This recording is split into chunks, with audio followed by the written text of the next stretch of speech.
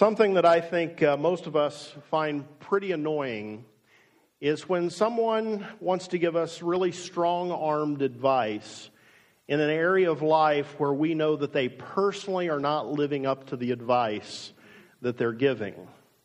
I won't ask for a show of hands, but I'll bet every single one of you are annoyed when that type of thing happens. This past spring, I was in Orlando for a conference, and one of my best friends from high school, one of my only friends from high school, yes, it was sad. He lives in Orlando, and so we got together for about half a day or so. Now, my friend Andy, his language is very colorful, and so I cannot give you a full accounting of the story the way Andy told it. But he was telling me about how annoyed he was because a friend of he and his wife had become a life coach. And he was trying to convince Andy to allow him to be his life coach. And Andy, in very colorful language, went down all of the list of ways that this guy's life was in total disarray. And he said something to the effect of, I finally just had to tell the guy, why in the heck would I ever want you to be my life coach? Coach yourself first, and then maybe I'll listen to you somewhere down the road. I once had a similar situation to that. I had a guy who was trying to get me to join a business that he and his wife were a part of. And I did everything that I could to avoid this meeting, but he just would not take no for an answer. And he kept insisting, kept coming after me. And so finally I caved and I agreed to meet him. Now, you have to understand that his basic pitch to me was that if I would just sign up to join this company, it was inevitable that riches would be flowing my way within a matter of weeks. Okay, you've received sales pitches like this, right? And so we met at a Mexican restaurant, and he delivered the message to me about how wonderful the business was and how much money I could make while he was eating the free chips that the Mexican restaurant offered, drinking tea that he had brought in the restaurant himself, and spending a grand total in the restaurant of 99 cents for cheese dip to dip the free chips in, while allowing me to pay for a meal that I would have never been eating if not for this wonderful opportunity that he wanted to tell me about. He really did not understand what it means to wine and dine someone. He totally missed that lesson.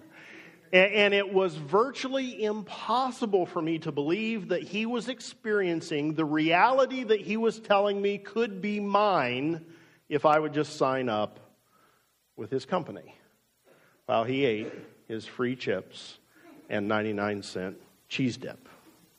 Today we're going to look at a section of Scripture that's pretty easy for us to dismiss as unrealistic. As much as we would dismiss life coaching from someone whose life is a mess, or we would dismiss a business opportunity from someone who only eats the free chips at the restaurant. It's really easy for us to believe that what we're going to read is something that just simply is not doable. That the person writing it, the Apostle Paul, wasn't really being reasonable when he wrote it, that he couldn't have been living in the reality that he is telling us we should live in. So let's go ahead and read the text, Philippians 4, 6 through 9. Here's what it says. Do not be anxious about anything, but in everything, by prayer and petition with thanksgiving, present your requests to God. And the peace of God, which transcends all understanding, will guard your hearts and your minds in Christ Jesus. Finally, brothers, whatever is true, whatever is noble, whatever is right, whatever is pure, whatever is lovely, whatever is admirable, if anything is excellent or praiseworthy, think about such things. Whatever you have learned or received or heard from me or seen in me, put it into practice, and the God of peace will be with you. So here it is, the unrealistic advice. Do not be anxious about anything. I think that for most of us, when we read this advice, we want to respond to Paul something like this. Okay, Paul, let us just explain a few things to you. That kind of advice can only be given by someone who has not faced anything too tough in life yet. It's naive advice. It simply is not possible to live in that as a reality. I mean, how can I not be anxious when I don't have enough money to pay my bills? How can I not be anxious while I'm awaiting the results from the MRI or the biopsy? How can I not be anxious when I'm out of work? How can I not be anxious as someone is wheeling me into the operating room and they're about to put me to sleep? How can I not be anxious? How can I not be anxious when I work with such a volatile boss? I never know what's going to set him or her off. How can I not be anxious when I live with such a volatile spouse? You just never know what's going to happen. How can I not be anxious when going to college is going to saddle me with $75,000 to $100,000 of debt? Now, can I stop here for just a minute? And can I give some advice to our young people and to our parents of young people who are heading off to college? If you cannot come out of college with less than $75,000 to $100,000 of debt, you need to reevaluate your college choice. There's this place up the road called OSU Newark that is a good school.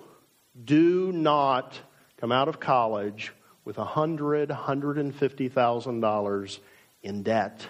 You will regret it. That's not in the Bible, but it's good advice. Actually, the principle is in the Bible, but it's good advice.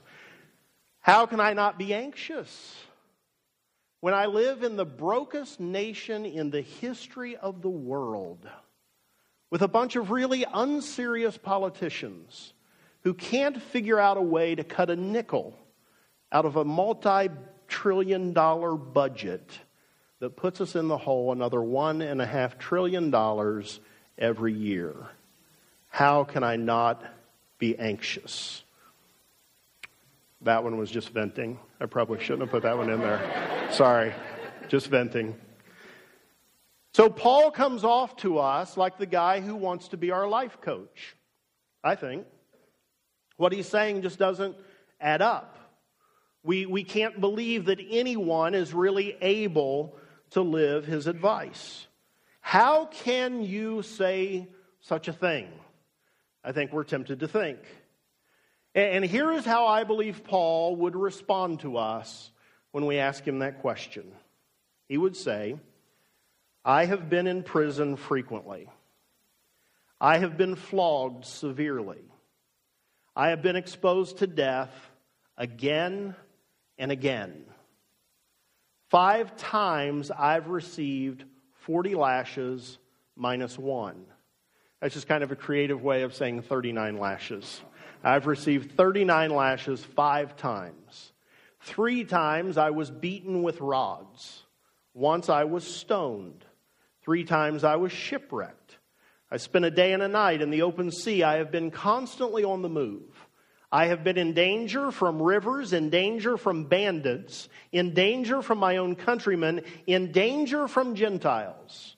I've been in danger in the city. I've been in danger in the country. I've been in danger at sea.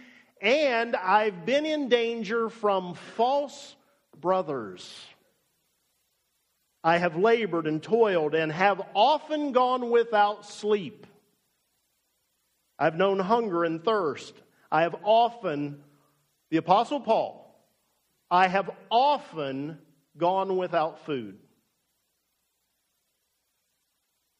I've been cold, I've been naked. Besides everything else, I face daily the pressure of my concern for all the churches. What Paul would say to us is, I can give you this advice because I know what I'm talking about. By the way, I think he would say, I am writing this to you from my prison cell. Keep this in mind. This advice that we read from Paul today in Philippians 4, do not be anxious about anything, was written while Paul was in prison. Notice what he wrote in verse 9. Whatever you have learned or received or heard from me or seen in me, put it into practice. I believe Paul, by including this seen in me reference, is reminding them that his life serves as a demonstration of the advice that he's giving.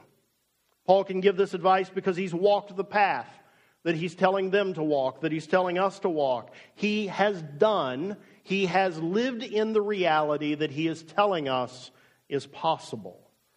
Paul has experienced the answer that he is offering each and every one of us. He's not a life coach whose life is in disarray. He's not a successful businessman just without the success part. He says, don't be anxious, based on his own life experience and his own understanding that it really is possible to face the tough stuff that life throws at us without being anxious. We think that this is pie-in-the-sky stuff because it is not reality for many of us. And yet Paul says it is possible to not be anxious. It is possible to have peace, even in really difficult times, even in circumstances that really are objectively scary. In fact, not only is peace possible, but according to the Bible, peace is a promise. To date in this series, we have covered the promise of salvation, the promise of a helper, which is the promise of the Holy Spirit, the promise of abundant life, and today we discover that peace is a promise in the Bible. It's a promise from God to each and every one of us who have surrendered our lives to Jesus Christ. Verse 7, the peace of God, which transcends all understanding, will guard your hearts and minds in Christ Jesus. No maybe, no might. The peace of God will guard your hearts and minds in Christ Jesus.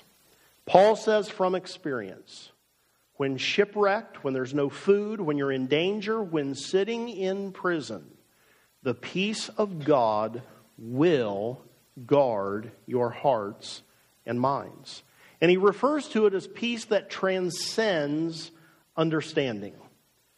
Peace that goes beyond understanding. It passes understanding. Peace that really, from a natural perspective, does not make any sense. How does someone have peace when faced with a peace-shattering situation?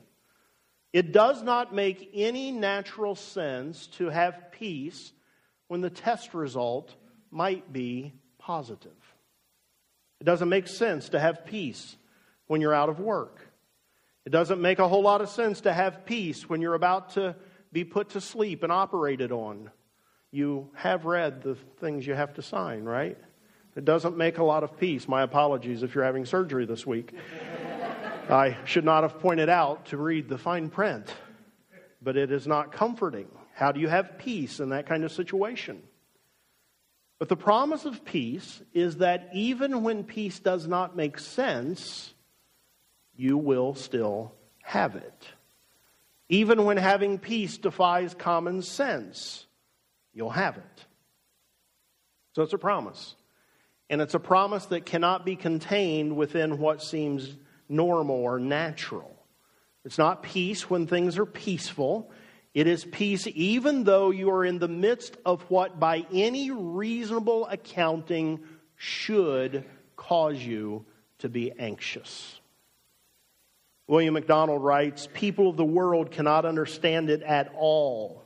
And even Christians find a wonderful element of mystery about it. They're surprised by their own lack of anxiety in the face of tragedy or adverse circumstances. And I know that many of you here in this congregation can offer testimony that you have experienced this mysterious peace. You have. You know, over the last few years, we have watched a number of our members pass from this life to the next life. And I can tell you that in every case when I have been with these folks who really were looking at imminent death, in every case they have just been enveloped by peace. They've had peace that just amazes. Peace that does not make sense.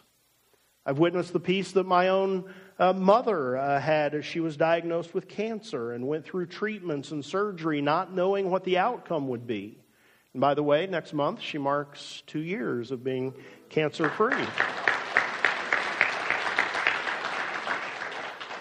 There are many people here today who could get up and offer a testimony that what Paul is saying is true. When you're in a situation that you would have never chosen, and you don't have any other option but to rely on God, He makes good on His promise.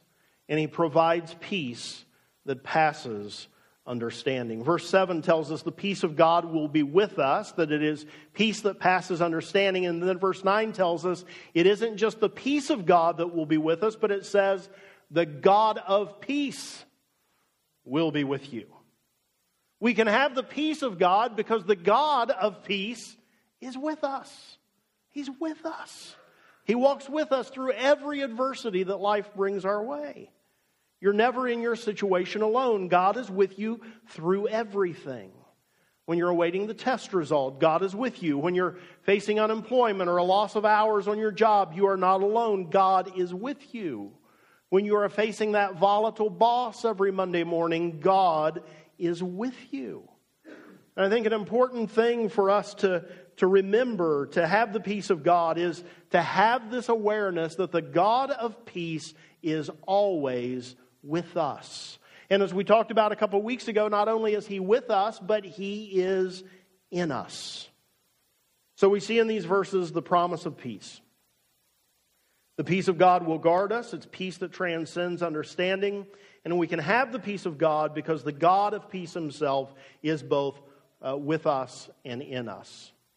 But with every promise that we've considered throughout this series and all the ones we will consider throughout this series, there are some conditions. There are some things that we need to do to experience the promise. In these verses, Paul both assures us that God will provide peace to us, but also reminds us that we have some responsibility in the matter. When we are tempted toward anxiety, when anxious thoughts begin to fill our minds, I believe Paul is telling us we are not helpless against this. We can help it. We have a role to play. God provides the peace, but there is some responsibility that we have in order to experience the promise, in order to live in the reality of the promise. Verse 6, do not be anxious about anything, but in everything, by prayer and petition, present your request to God. How do you experience the peace that God promises us? You pray about everything. Pray about everything. Paul tells us the way to be anxious about nothing is to pray about everything. By prayer and petition, present your request to God. Now, the distinction between prayer and petition isn't entirely clear, but what it might be is that prayer is meant to signify an overall attitude of our lives, that our lives just generally are to be prayerful lives, whereas petition signifies the specific request that we would bring to the Lord. So when prayer is a normal experience of our lives, we are already at an advantage when life throws us peace-shattering situations.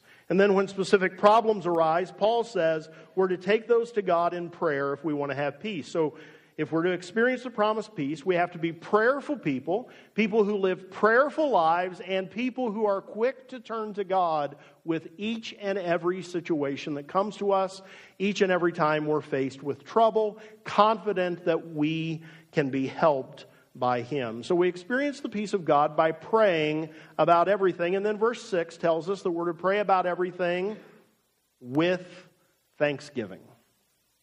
With thanksgiving. To experience the promised peace, we need to be willing to give thanks, even in the midst of our difficult circumstances. You see, what being thankful really is remembering all the blessings that God has given us. And when we're mindful of the many ways that God has taken care of us, provided for us, sustained us, and delivered us, do you know what it has an interesting way of accomplishing in our lives?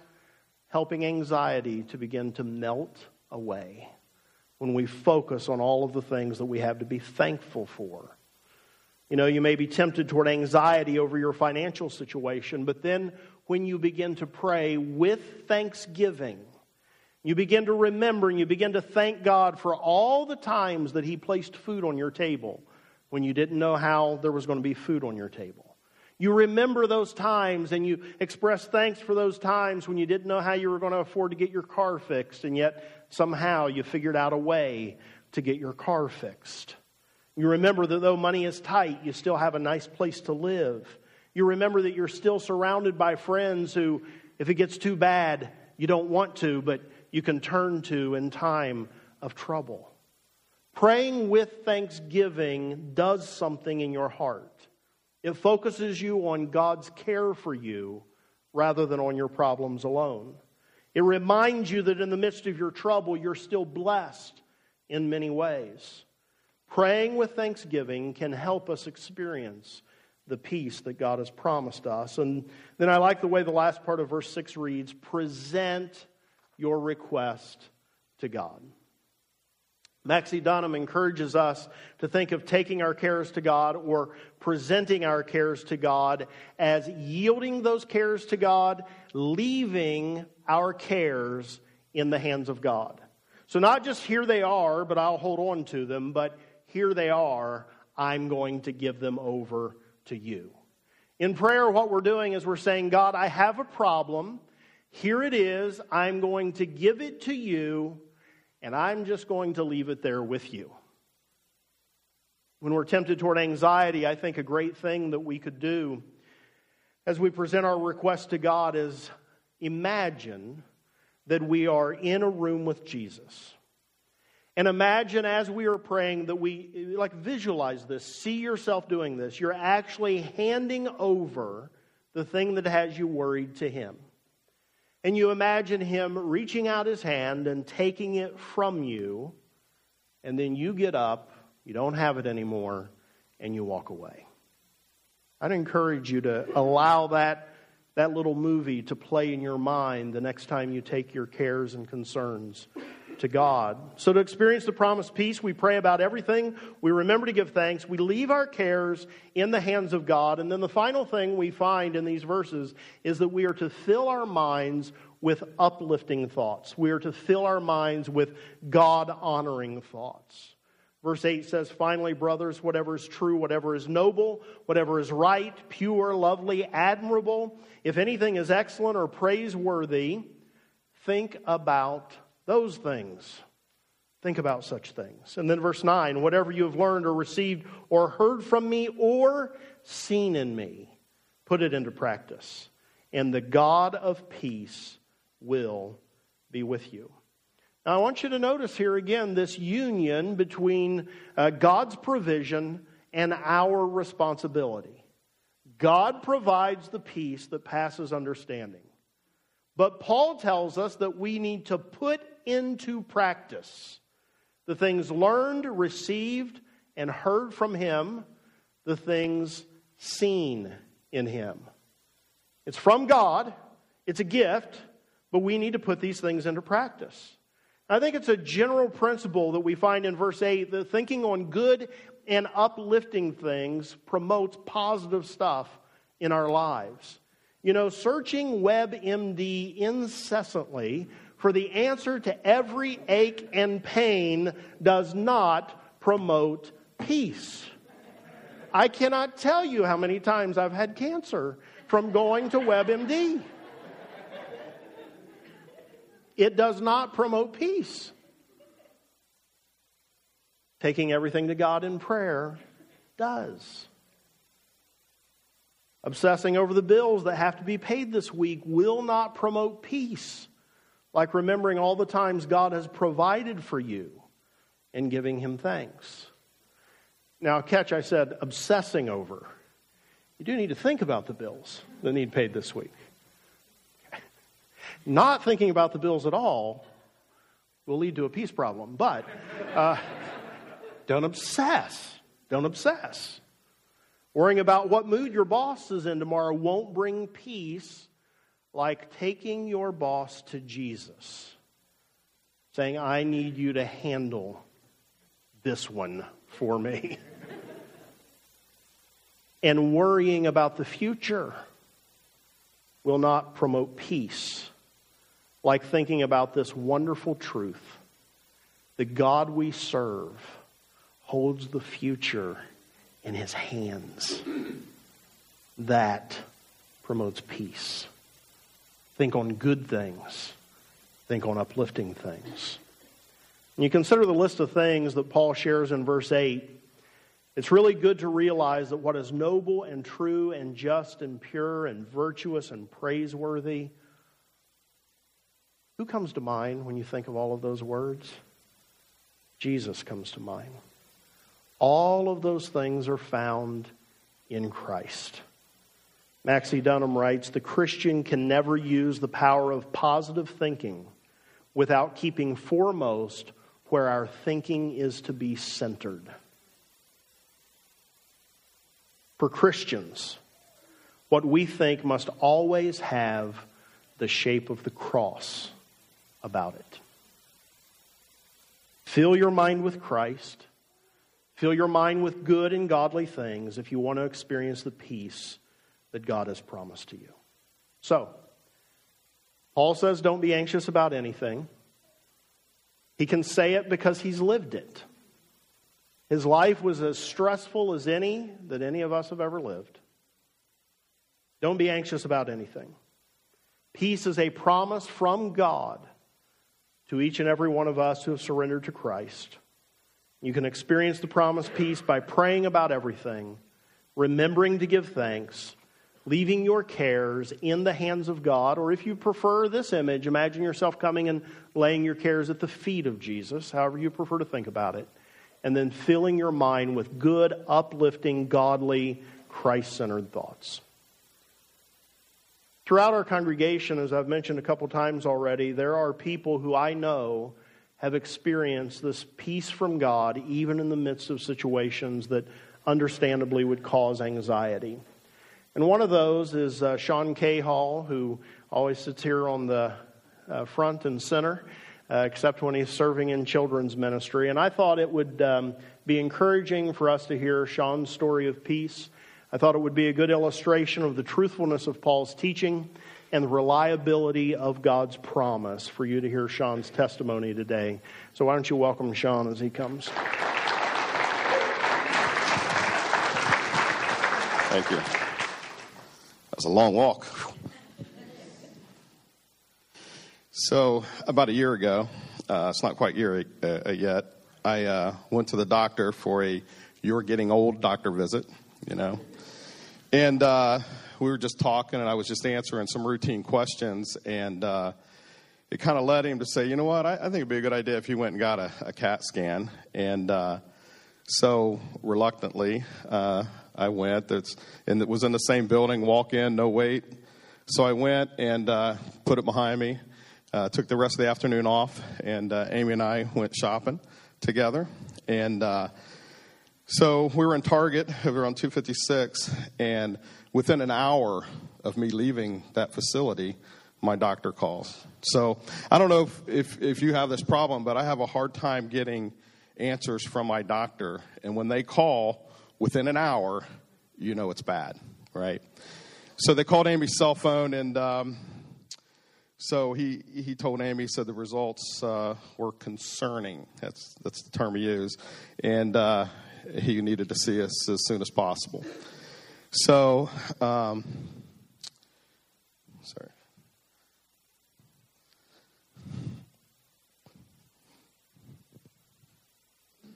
I remember looking at Amy, and it was just heart-wrenching. And later Amy told me, you know, it felt like somebody punched her in the gut. And so this was a Friday afternoon. So not only did we have the rest of Friday and the weekend, but you know how long it takes to get in to see your doctor. So it would have been mid next week, the following week. So I didn't want to talk about it. Not that I didn't want to talk about it. It was, I think that just concerned Amy that, you know, that I don't want to, I'm not one who shares my feelings like that. But I didn't want to tell anybody about it. I didn't want to talk about it for fear of alarming my kids. You know, I didn't want them to go through that undue worry that of the what ifs, right?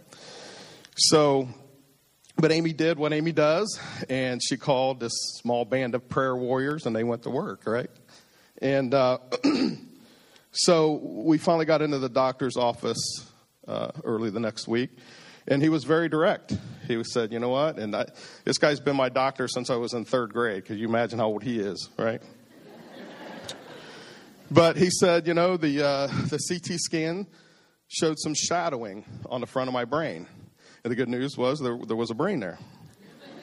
But the shadowing could be, you know, like harmless, abnormal blood vessels that have been there my whole life, or it's a brain tumor. There's your options right there. It's either harmless or it's cancer. And so at that moment, I was facing life as normal, or this is the beginning of the end. And that's really where I was at that point. So, you know, because I didn't talk about it, I went back to work, and Amy called me, and she goes, Pastor Brian wants to talk to you. Please call him.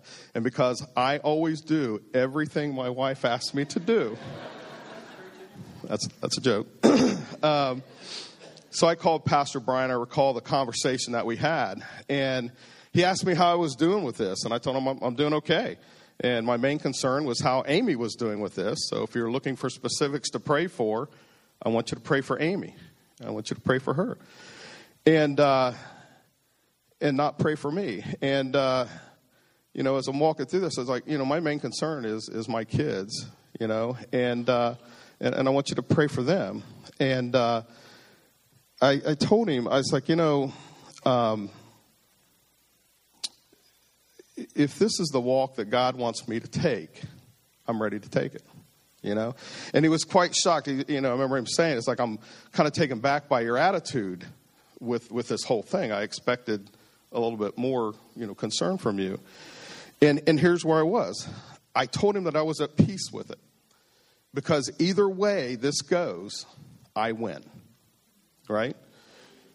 If this turns out to be nothing, then I get to spend more time with my kids here on earth, my wife, and listening to his sermons. If this goes the other way, then I get to meet Jesus and walk on the streets that are golden. I think about that thought right there. So, you know, after he asked me to share my testimony, I tried to think about, you know, when did I start thinking that way, you know? And so it's important to know that my dad passed away at the age of 46, and my mom passed away at the age of 57. So I prepared myself that I too could face an early death. I mean, the odds are there. And so I was not shocked at the possibility that this could happen, right? But in my preparation, you know, since I was probably 25, you know, I wanted to make sure that in death that I had the peace of knowing that I will see Jesus, right? And we're all going to die, and I think that's, you know, we all owe a death in this body. But, you know, there's a reward in death, and I got to tell you, I get very excited about that, you know. And so that's where I was. And I remember when my mom was going through, she had cancer, and she fought a great fight. And I remember after she went through a little over a year of, you know, the latest chemo cocktail that she had, the doctors had no more answers for her. So at that point, I remember going through this, and I remember people were buying drugs out of Mexico that guaranteed to cure cancer, your money back. I remember people who were making, you know, it was just crazy. And a friend of mine who happened to be a pastor came over and he says, what do you want me to pray for? You know? And at that moment, I think I had a change. And there's always somebody, sometimes in your life, where you meet somebody who changes the way you think about things or the way you look at things. And it was at that moment, I was like, you know what? Here's what I want you to pray about. I know God can perform miracles. I've seen it happen in my own eyes. And if he has one up his sleeve, I'm willing to watch it. But if not, I pray that his will be done, because his will is perfect in all ways. And even though we don't understand it, his will be done. And I think once I got to that point, and I knew he was in control, I think that changed my outlook for the rest of my life. And I said, and I saw it in his sermon outlooks, remember to give thanks. And in those situations, both times when I lost my mother and my father, and, Amy says, how do you do that? How do you go through life, without your parents? And why doesn't it bother you as much as it should bother me? And I tell people this, is like, you know what? God could have given me crappy parents for a lifetime, but he chose to give me great parents for a short time. So that was just my outlook. So after the more conclusive tests, I won. I was right. I won. And I get to spend more time with my family. So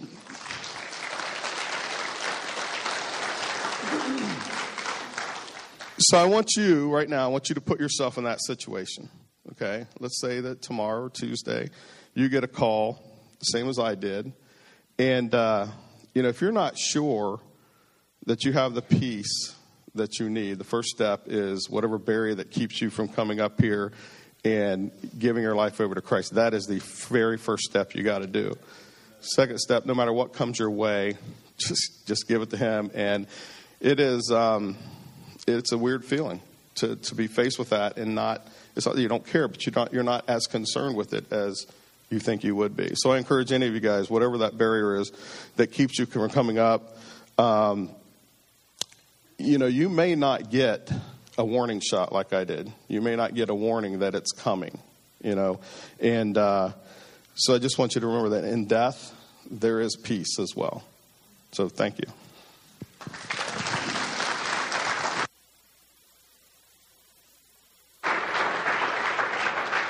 Thanks, Sean.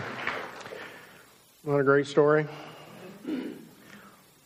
I was such an awesome pastor through that story, Sean, really? Are you sure you have peace? Really? You're as calm as you're acting like? Really? Tried my best to talk him out of it. He said, no, I'm peaceful. And to me, it was just a great testimony, and I'll always remember that about how Sean walked through that situation, and it perfectly illustrates what Paul is talking about. It's true. God always makes good on his promises. We really can have peace in the midst of whatever life throws our way. Why don't you stand?